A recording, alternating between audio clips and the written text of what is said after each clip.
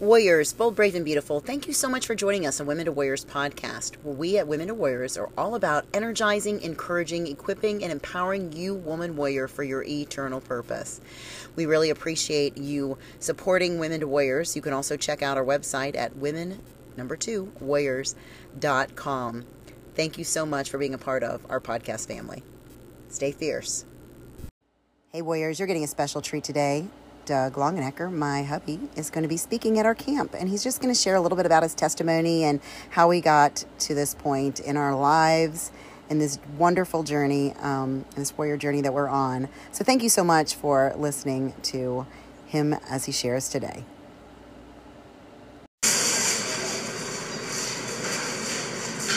So I'd like to open us up in prayer if I could, real quick. I'm just thankful, God, this morning for the people who came and were able to be here at this beautiful camp. And as was mentioned, I want to share my testimony, Lord, and hopefully it will reach at least somebody in this room. Please help me to speak with love and compassion, Lord, and truth. I believe in truth, Lord. So I want your word, Lord, to come through me today to reach these people. In your name I pray. Amen. So I'm going to give you a little brief history just on me and how I got to this point. So I had a technical degree, worked as a welder for many years, went and got an engineering degree, and ended up at the end of my career, I prayed and prayed for a 3-day-a-week job where I would travel, and God blessed me with that, and making more money than I knew what to do with. And maybe, I don't know, my wife could answer better, I'm not good with timing, but maybe 6 months to a year into this job, I just woke up in the middle of the night. I was convicted. I was selling robots to manufacturing, replacing people with robots. Here I am making a lot of money supporting the government, who I feel is trying to hold us back and change too many things. So I ended up quitting my job. And since then, me and my wife have bought a motorhome. We have sold basically most of 90% of our possessions, I would say, in that range. And have just been out witnessing and living the Word of God. And I want to share a little bit of my testimony and the changes that have happened. My wife had started a ministry maybe 4 or 5 years ago, Women's to Warriors. And she had professed to me that, hey, one day you're going to be speaking. And I'm like most things she says, I'm like, you're crazy. But here I am. And I was asked, so I'm not really comfortable yet with this, so I'm going to just share a little bit of what I've learned. And I hope that I can speak in nice terms because I get very convicted. And I look at all of you guys as souls. And we are all responsible for saving souls. And so I'm going to jump right to the back of one of my verses that I memorized. And it's in Ezekiel. Hopefully I brought it here. But Ezekiel clearly says, I didn't bring it, that if we do not speak out against and let somebody know of their sin, we will own that blood of their sin. So we have to, I feel like we have become really weak in our faith as we progressed as Christians, and churches have made it so it's almost Jesus has become this all-loving idol, and nothing matters. We can just continue to live in sin, repeatedly go back to our sins, and just repent. Well, not even repent. They don't even say you have to repent anymore. You just say you believe in Jesus, and I don't know. So I don't believe any of that. So I want to just share what has happened to me. So this is on a different track. I'm going to talk a little bit about 2 sins that I have lived in for most of my life, and I'm still struggling to get out of them. And they're sins that I don't feel are talked about in the church either. So they are gluttony and lying. Both of those 2 sins, I feel like, from the time I was born all the way through, have been ushered in to just satisfy the feelings of the flesh. I mean, when your baby's born, you celebrate with food. When somebody graduates, when somebody dies, it's all celebrated around food and gorging ourselves. And clearly, gluttony is a sin. And it says in the Bible that we should live to be 120, right? It says, then the Lord says, my spirit will not contend with humans forever, for they are mortal. Their days will be 120 years. That is in Genesis 6:3. It's rare for anybody to live over 100 now. And I think it's because, one, gluttony is such a bad sin that we don't even realize that we're ruining our temple of God. It says clearly in 1 Corinthians 10:31 that our bodies are a temple. And it says, whatever you eat or drink or whatever you do, do it in the glory of God. It doesn't say whatever you do, do it in the glory of God. Why is he so specific about what we eat and what we drink. And I believe it's because this is our temple. We were given one temple. And I always tell people, if you were given one car and you had to make it last your whole life, how would you treat it? And we're given one meat wagon, and we expect it to last forever, but we abuse it. We don't put it under the right stresses. We don't feed it with the right nutrients. And it clearly says whatever you eat or drink or whatever you do it in the glory of God. And I can't imagine stuffing a donut in my face in the glory of God. And we all have been guilty of that. I was 255 pounds a few years ago and tried to diet my whole life. But as soon as I looked at this from a perspective of the Bible and what the Bible clearly says, it's a sin. And it's easier to say no to something when it's a sin, but it also has changed me and my wife physically, that I'm 53 years old and I feel better now than I did when I was in my 30s. And I want everybody to have that same thing. And I think God wants that.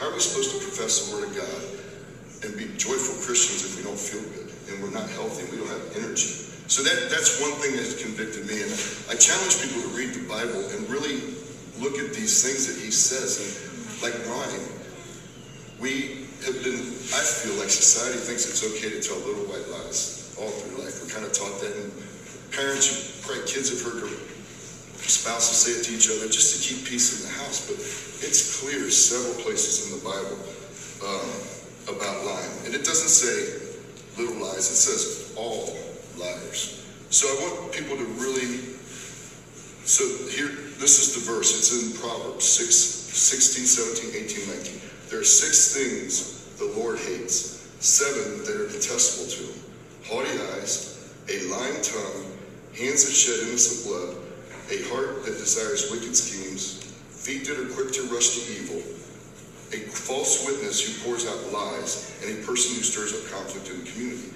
I mean, he mentions lies twice in the 7 things he hates. And here's another one in I believe this is Proverbs. No, this is Psalms 34, 12, and 13. Whoever of you loves life and desires to see many good days, keep your tongue from evil and your lips from telling lies. And this has been something I still struggle with today, is not telling somebody a little lie. Like, I don't know, like, I don't even know what example to give you, but flattery. That's clearly not doing you any good or the person you're flattering. We need to be very truthful. And I feel like, you know, ever since this whole COVID thing started happening, everybody's just caving as Christians, and we're becoming more just complacent and trying to keep peace. But Jesus was not that way. Jesus was very confrontational. He went in, he addressed sin.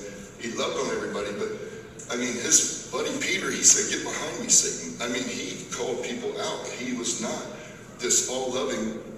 So, from my small perspective, and as my walk has changed over these last few years, the blessings have been abundant.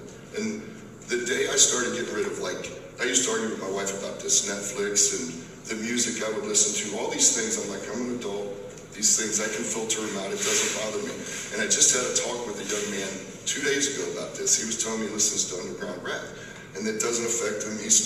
But it does. And as soon as you start eliminating that, and you start really guarding your heart and what comes in, I'm telling you, it's changed me as a human being. I have 7 kids, and they've seen the change in me, but I wish I would have been different.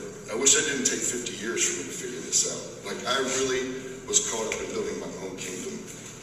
And from the outside looking in, was probably successful at that, but life was hell. It was not a good thing. So me and my wife have dedicated our lives now to our temples so that we can speak the word of God. And as I'm convicted, I want to convict other people, because I think we just skate through life. We're too comfortable.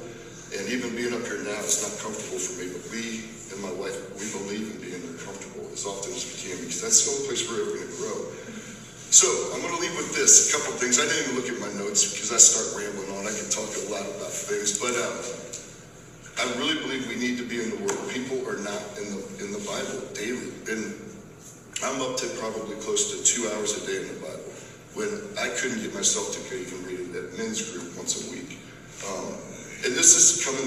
My wife is up at 4. I promise you, she's up at 4 in the morning, dancing around the house, praising God, reading her Bible, and I used to be jealous of her. I'm like, I want that happiness. And here she's showing me the way, and it took me literally 3 years of her doing that before.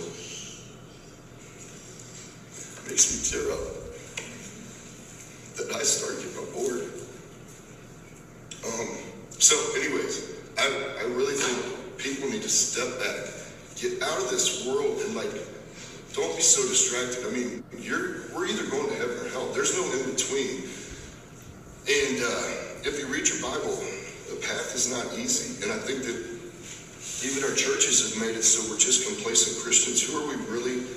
Are we really helping widows and orphans and people that need it? Or are we just shoving our money in a tithe to the church and letting them decide what to do? I mean, I don't know where we've lost, but I think it's because nobody's really reading their Bible. They're listening to one preacher, whoever they like, whoever entertains them, give them the word, but then they're not even going home and reading the word. So we need to be in the word every day. That's the best advice I can give you. It has convicted me in so many different ways. And it's clear that once you know better, you cannot return to your sin. I mean, you're better to not have known than to return to your sin. And me and my wife, it's great I'm equally yoked with her because we convict each other on these things.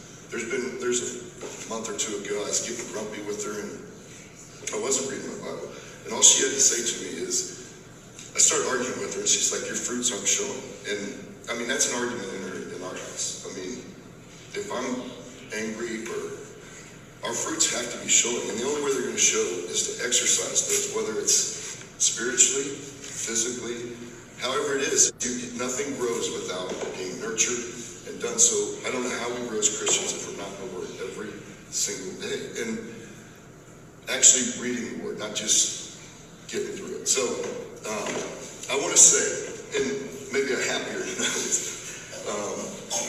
let me see here, just something. Let me see.